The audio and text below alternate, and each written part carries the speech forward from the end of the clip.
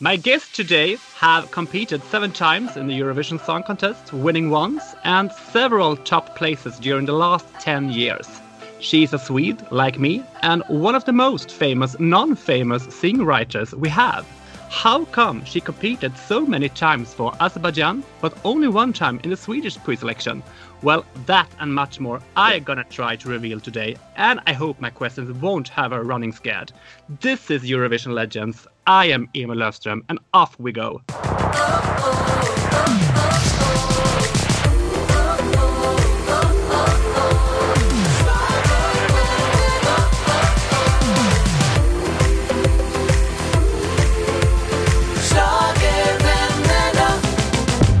Welcome to Eurovision Legends, Sandra Bjurman. Oh, thank you. Thank you so much for having me. How are you? I'm good under the circumstances. I mean, the whole world is upside down, but yeah, we're doing okay. Your first song on the Eurovision stage was in 2010. And before we talk about this particular song, I want to ask if this was your first attempt to participate in the Eurovision Song Contest. Yeah, it definitely was. I mean, I didn't have an intention to actually be a part of this big competition. It just happened. It's never been like an ambition or even something that's crossed my mind even as a writer. But I worked with a guy called Anders Bagge a lot.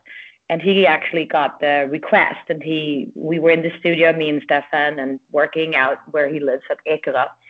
And he just jumped down. He was like, hey, guys, I just got this request. What do you say? Should we do it together? I think we would be a great team for it. And we said, yes, why not? Let's run with it. Let's do it. And then, we wrote that song like that afternoon. So the final in Azerbaijan in 2010 was rather special. 3 songs and 3 artists, and all artists sang all 3 songs. Safira won, and the winning song would be announced 3 weeks later. And this was Drip Drop. Yeah, I just have like vague memories from this time. It's like 10 years ago. But yeah, and I don't actually think that I was so involved because I was just like, yeah, let's write that song. And when that afternoon had passed, I kind of let the guys run with it. And like, I know Stefan was down, like doing the vocal recordings that I normally do, since then. But I just remember that I was really surprised and super happy when I heard her singing on it too, because she sings amazing and she really does the song justice. Last 3 weeks passed and we barely talked. I think I know, and it's breaking my heart. Am I in or am I out? Can I love you forever through it? Can I trust in you? A friend to me was married to Anders Bagge at this time, and I was staying at their house many times, and Anders told me that he never got paid for Drip Drop from Azerbaijan. I wonder, did you see any money? Is it strange now if I say I didn't know there was supposed to be any money paid out? Oops. But no, I didn't. I mean, I've seen the regular like STIM fees that we get, every year, but I didn't see any money up front. No, and I honestly didn't know that there was any planned for us. So I'm kind of happy that he didn't somehow. I mean, it's one thing paid for a production, is one thing to get paid for a song. And if you're like, we always split equal, of course. Yeah. A beloved guest in our Swedish podcast, Britta Bergström, who won both with Euphoria and Heroes as a backup singer, told me that you get a lot of money singing backup for Russia. So much money that you'll do it even with a herniated spinal disc, as she had. So I must ask, you can't buy a small horse or a big house with the money from Azerbaijan? I could honestly say with the fees for Drip Drop, no, I couldn't. No, I've had to work for my house with other songs. Yeah, definitely. The demo song of Drip Drop, I believe you sang it. Yeah, I normally do the demos for the vocals, yeah. Can we listen to a snippet of it? Of course. Tell me, where have you been? Why are you late? You smell like lipstick again. Come on, answer my question. Say something. Why are you acting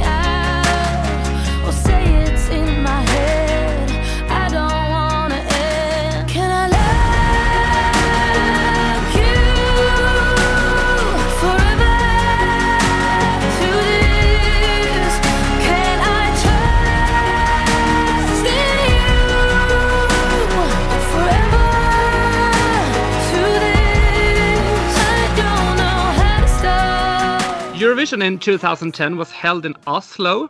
Were you there? Oh, that's a good question. Yeah, I actually was. Yeah. I remember that this song was one of my favorites in 2010 until she turned up on stage, because this can be one of the most over choreographed performance ever. Yeah. And I wonder here, as a writer of the song, how much do you have to say regarding the final performance on stage? That's a tricky one. I mean, this year it was the first time we were included and had a song, and so we were pretty like new. So we didn't think about that aspect, the visuals and everything at all. So I was as surprised as you, and I was just like, oh, because we had really good odds of actually taking the gold that year with that song. Yeah. But I felt the same as you did. Like when she turned up on stage, I was like, okay, this is not going to win, because it doesn't really like transfer, because it wasn't so like heart filled, because it was so choreographed and like really thought through until like, yeah, it kind of like killed the vibe a little bit. But no, so that year we didn't have anything to say about it. But then the following year, we kind of knew that, okay, if we want to have a good, shot at winning this, we really have to be involved in every aspect, from background singer to clothes to makeup to, the whole choreography and, tutti. You got a 5th place despite the choreography. And the year after, you were back in Eurovision, and again for Azerbaijan.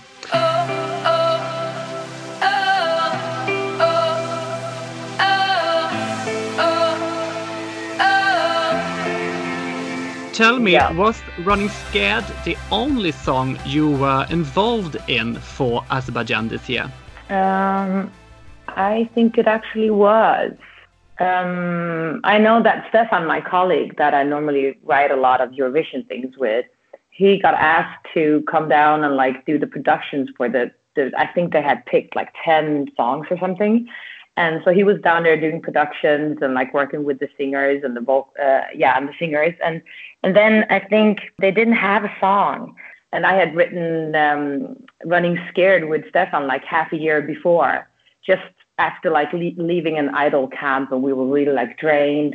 Running Scared was one of those songs that it just came there in the moment. He just played like really simple accords on his guitar, and I kind of sang the whole song, like from start to the end, and then I've, of course, changed some lyrics in the verses and stuff. But I think that I actually had the whole, both melody and lyric for that chorus. So we just didn't know what to do with the song. So then when they asked us again, after like, okay, we still don't have the song, Stefan was just like, you know what, like we have different songs that we can go and get, but we have one song that we just think, it's just magic. And it came, when it came, it was magic. And they heard that song and like 3 other songs that he picked from other writers, and they did a new selection, and they went with Running Scared. Do you remember if the song was presented for others than Elle and Nicky? I think that since it was the second selection, kind of like under a lot of stress, I think they had decided on them, but they didn't have the song yet.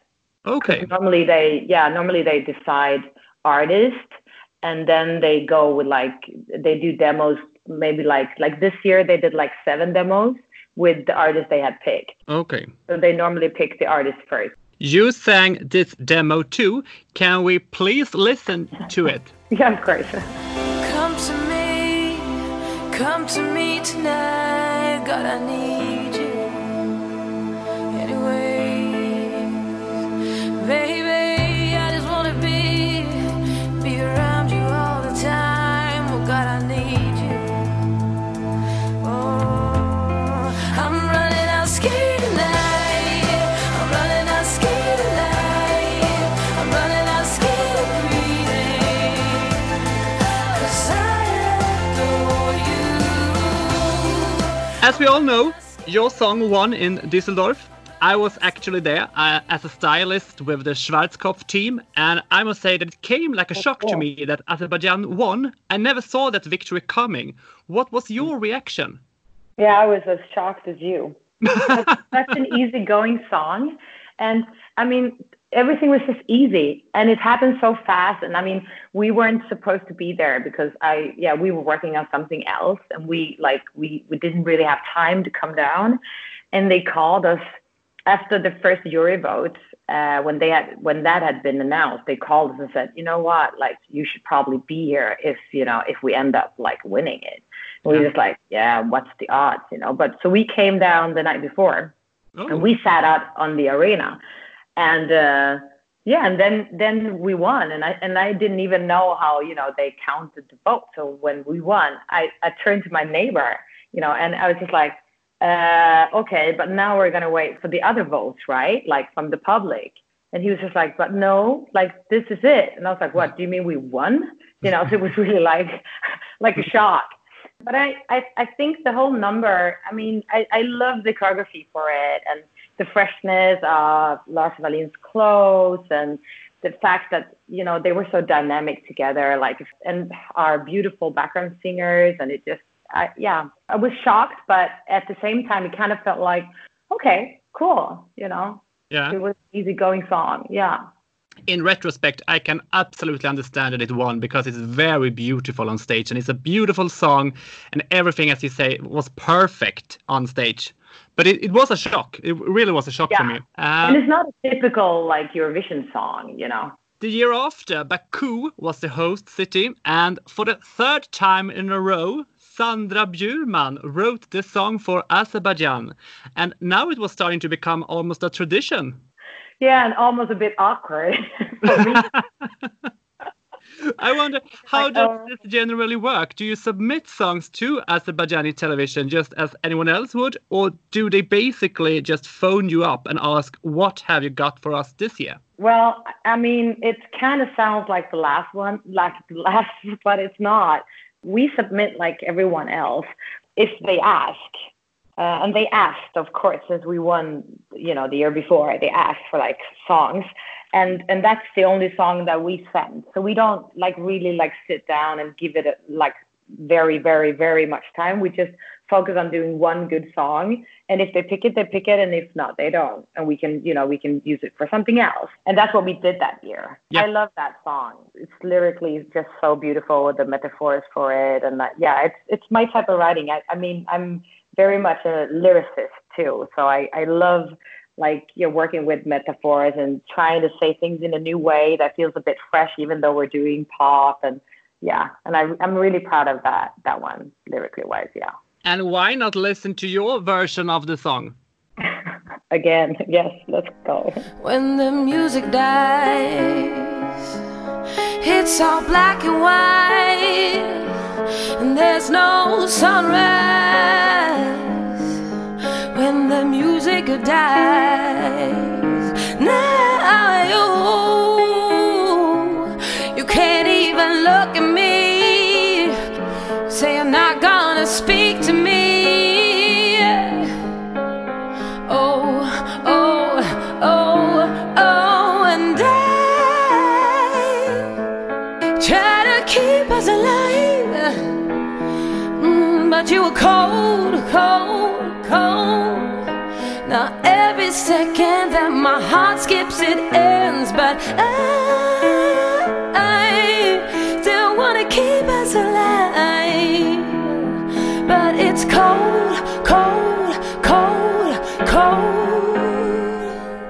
The following year, you were one of the composers behind the song Only the Dead Fish Follow the Stream with Louise Hofsten in Sweden's Melodifestivalen. So your first time in your own country's preselection came after you had already competed 3 times in Eurovision for another country. Did that feel weird? It felt a bit weird. I mean, I had a song in the Swedish competition, but I actually pulled it the day before it was going to be announced which songs were going to, be in Melodifestivalen, because I was not really happy with the artist that was going to sing it with the demo that I got as late as the day before. So it felt a bit awkward because it's such a small industry and everyone knows everyone. Everyone knows everyone. And I had felt a bit excluded. So I was happy that Louise wanted to do something because that's like, I mean, I write all types of different of genres, and I had like starting to be this schlager hixa, yeah, but that's what they call me in Sweden for fun, you know, my friends and yeah, people in the industry. And I've always been very indie and very alternative in everything that I do music-wise. So it was kind of like, you know, like life running with you, like, yeah, like laughing at you, like, ha ha ha, look what happened. You know, this is what people know you for, and music-wise. So it's fun, but it's also like it had been a bit of a like strange parallel for me coming from such another music country, I would say. So it was very nice to show like this more rock pop, you know, I mean, this Hofsten, she's very like her integrity. And so it was really nice doing it that year. And also like being a part of the Swedish one, like it was almost like aligning and coming together. Like, and I remember it was so much fun and, you know, and yeah, I'm definitely going to try to put some time away so that I can be in the Swedish one again soon. Only the dead fish follow the stream. Only the dead fish. And nothing is ever what it seems. Oh, nothing is ever. You can do whatever if you know it. And why? Only the dead fish follow the stream. How come you started working with Louise Hofsten? I had like a management for like the short period, and she knew her, and Louise had been like struggling with writing with the same people all the time, and she felt like she wanted to renew and like freshen up and like, yeah, do something different. So she just put us together, and from like the first meeting when we sat down and talked, we had really like the same kind of way of looking at life and the same kind of music vibes. So we've been working ever since, which has been really an honor. And so she's one of my closest friends nowadays. As you said before, this wasn't your first attempt to get into Melodifestivalen. The year before, you submitted a song that later you yourself withdrew, as you said. This song we have already played in the Swedish podcast that I am throwing to. And this song was called Sanna Joanna, I guess. Oh, yeah, that's not the one, actually, because that one didn't make it because it was supposed to be with Jan Johansson. Yes. And they really wanted the song, but for some, I don't really remember now, so I'm not going to sit here and like pretend that I do. But I think that he was going through some separation with his wife and, you know, having a real hard time. That's why we wrote that kind of lyrics. Yeah. And he wasn't at that point that he could like, you know, be a part of the whole competition, if I remember it correctly, but I'm not sure. But it was something like that. Om jag är du och du är jag och alla är tillsammans i denna underbara stad. Varför känner jag mig ensam när jag vaknar? Minns du när vi möttes den där junidagen och solen brände dina kinder och du sa jag tror du och jag ändå känner jag mig ensam. Kanske längtar jag tillbaks. Men i allt vi nu står, hur det än går, kommer du att vara det sanna Joanna. Och inte spelar någon roll så länge du är jag. Och en skitdag blir en bra dag tillsammans. But the song that I'm talking about is actually another song. And I probably have a demo of that song. But that song is released now with a burlesque pop group in Germany. Yeah, that we did a whole record for. It was a single. It ended up being a single for them. It's called Mr. Uniform. And we played your version of that song too in our Rejected series, I remember now. So we take it again. Okay, cool. Mister, don't you know I mister, even though I haven't kissed you, I'm back and for my heart.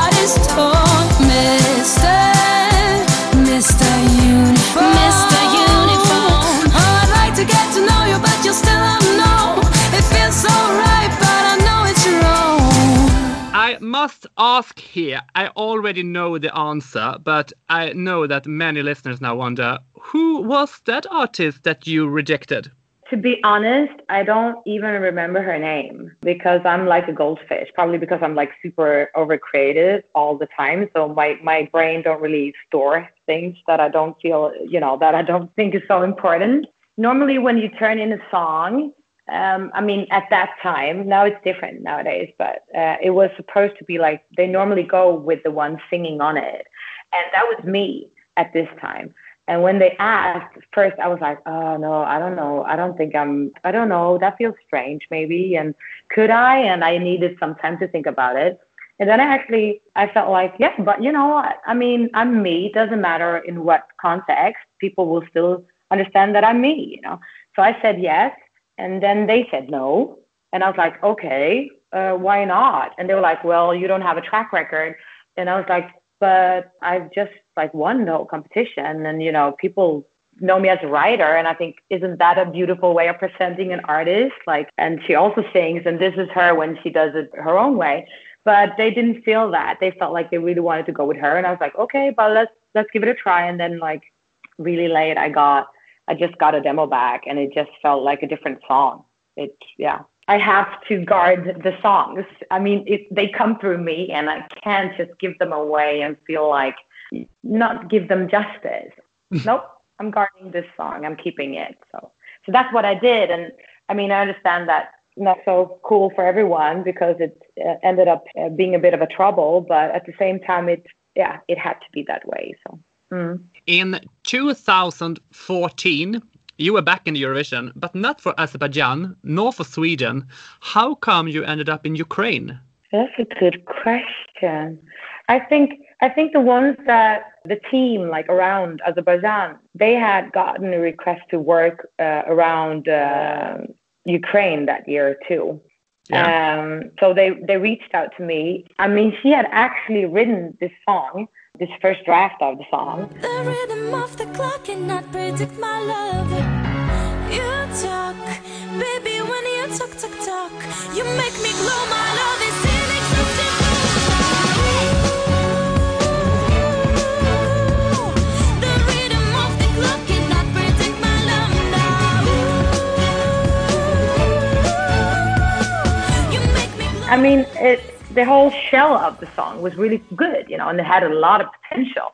And I'm that kind of person when someone shows me something that I know exactly what to do with it to make it super duper, I just can't say no. So I was like, okay, let me do it. Let me get into the song. And I knew exactly what I wanted to do. And I got that whole metaphor about the heart being like a clock. So right away, so I just felt like, okay, TikTok, for me, that's the heart. And, so she let me go over the lyrics and change as much as I wanted and take away some parts and also go in with the melody changes. So she was easy working with, which was nice. TikTok, tricky, talk, talk. The rhythm of the clock cannot predict my love. Oh, baby, when you talk, you make me glow. My love is inexhaustible. Who came up with the idea about the hamster wheel? The hamster wheel. Well, that was not me. I definitely remember because normally what I do when I write the songs, I also go down and, I'm a part of the whole, I do the whole vocal. I wouldn't say coach because I'm not trained that way, but I'm pop coach and English coach of it. And feeling, how it's supposed to be, addressed and stuff. Yeah. And I did that with her that year. And I remember we had that hamster wheel in the rehearsal space. So it was there all the time. This year, Conchita Wurst won with, in my opinion, a fantastic performance. And she gave a heartfelt speech upon winning. This night is dedicated to everyone who believes in a future of peace and freedom. You know who you are. We are unity and we are unstoppable. Do you agree that this was the right winner? Yeah, most definitely. Oh my God, yes. I mean, the whole movement, it was so, like you say, it was so heartfelt. Yeah, it just aligned with time. It was definitely the right song and the right artist. In 2015, you were back for Azerbaijan with the song Hour of the Wolf. And before I ask about this collaboration, I wonder, were the lyrics written with the Ingmar Bergman movie in mind? Oh, I didn't see that one coming because I've actually not even thought about that until now. No, not at all. Okay, yeah, I'm a bit shocked. No, I haven't thought about it at all. But that whole collaboration, I came in very late. They had written the song and the melodies and everything for it, but the lyrics weren't on point, and I think they had more like blah blah blah lyrics, and so I was more like a lyricist on that one. Okay. I down with the melodies, and then I came up with the topic and I wrote the lyrics for it, pretty much. No, I won't sleep tonight. If tomorrow comes, I lose my mind. I won't give up my right. I know every heart deserves a fight. I will be on the drum, rise above with me. I will go till I know, rise above with me. No, I will. Was Elnur Husseinov the only artist that was offered to sing it? That's a really good question because it wasn't like my baby to start with. So I actually don't know. The song ended up in a 12th place.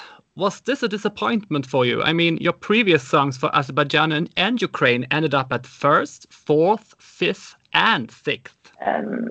Not really. I mean, my ambition is to take 1 to 10, all of them. So I have some ones left to fill. Yeah. But I mean, it's also like, I feel like it's easier when you write the whole thing, like melody and lyrics at the same time. For me, it's easier to really make this like the best song ever. And that's what I did the first 3 years. And then with TikTok, I feel like it was so cool that she was a female writer coming from Ukraine. So I just felt like I had to jump on that one for, just female and growth, and especially in that area of the world. But with this song, I was more or less like, they were really like, well, we need. And I was just like, right, let me do it, And I really like Elnur, and I like his way of singing, and he's very charismatic and everything that he stands for. He's such a sweetheart. So I just felt like, okay, let me do it. But I wasn't as involved. I mean, I was at home. I didn't go down. I was super happy with the whole LED thing they did with, the wolf and everything and the full moon. Yeah. So it wasn't a disappointment at all. I actually think that he got a nice place with that song. The year after, in 2016, you took a vacation from Eurovision. No songs in any national pre-selections. How come? Because I've been doing a lot of my own things, music-wise. And also, I just felt like, I need a bit of a break. Happily for everyone, in 2017, the break was over, and the song Skeletons became the song for Azerbaijan that year. I'm a skeleton.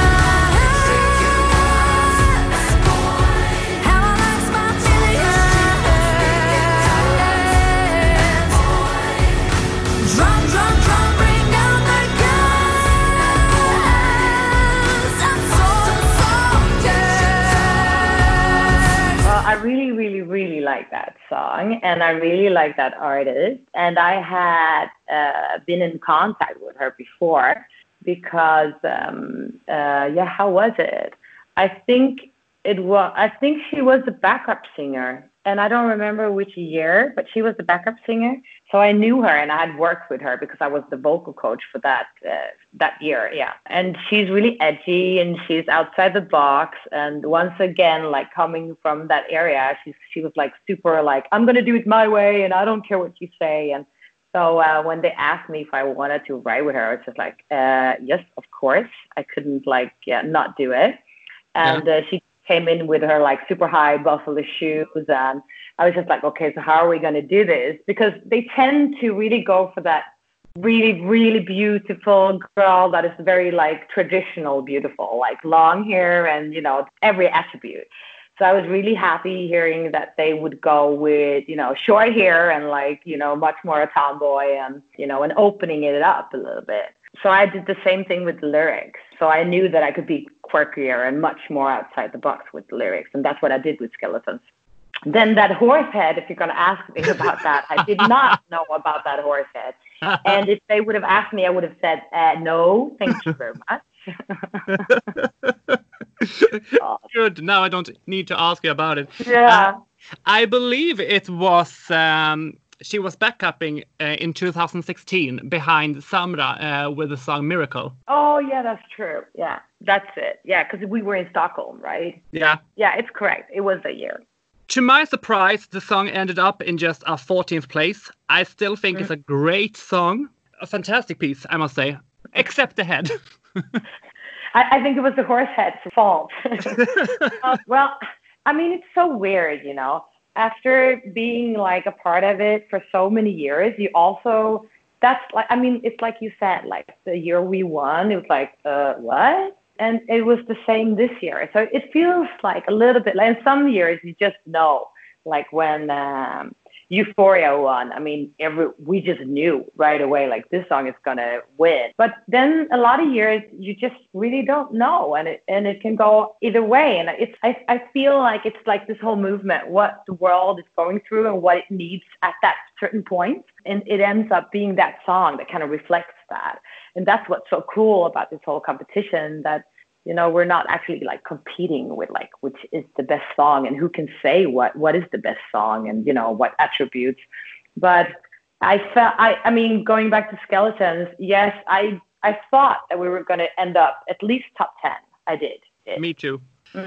2018 was the first year Azerbaijan didn't reach the final, but also the last time you competed in Eurovision till this date. Tell me, why do you think your composition never reached the final?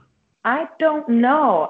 This year was one of those years too when they asked me very late in the collaboration to write lyrics. I mean, to be honest, it's very, when I create music, the melody and the lyrics, they most of the time, I mean, always, they come at the same time. And I don't mean like I have the whole lyric and I don't do anything with it. I mean, no one does that. But like the topic of the song and most of like the keywords in the title is there at once with the melody. And they kind of, it's like a marriage. And I think you can hear when a song has been melody-wise done first, and then someone has to add like lyrics upon it as close to the melody as possible. Yeah. And that's not an easy job. For me, that's much, much harder because you have to follow someone else's melody language, which is not your own. And then you have to find like a good topic. And then you have to find like a way of saying it to exactly their like, nah, nah, nah, nah, nah. And then it's like, okay, well, that's one too much. And they're really picky about that in those countries. Like those composers, they're like super picky. Like they don't want to change one little thing. That song was really stressful for me writing wise. I cross my heart, I tear down the firewalls.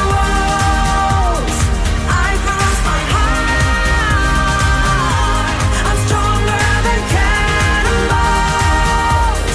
I'll never stop, look me up to the top. It felt a bit stiff to me from the start, and it was hard. It wasn't easy to write, and normally that's like if it starts that direction, it goes that direction the whole way through everything. And I think that's what happened that year. And I was home looking at it, and I think, I mean, she sings really good and everything, but they ended up changing the production last second because it was much more organic from the start when I wrote on it. And then they ended up like last second, they felt like, no, we have to be more modern and we have to involve this like guy from, I don't know if it was like England or somewhere, like, because they were starting to feel a bit insecure. So they ended up changing the whole production. So it was much more like mainstream dancey. And I actually didn't feel like that came together really nicely. So, yeah. Do you have an early production of the song that you're talking about that you liked more? I don't think I do because I have it with someone singing na na na na na na on it. So it's not anything that we can use anyway. Yeah. How many songs have you presented for different countries, selections during the year? And what have happened to these songs? I have only done one for Iceland, I would say. Yeah. Most of the songs that I've presented have actually been the ones being picked.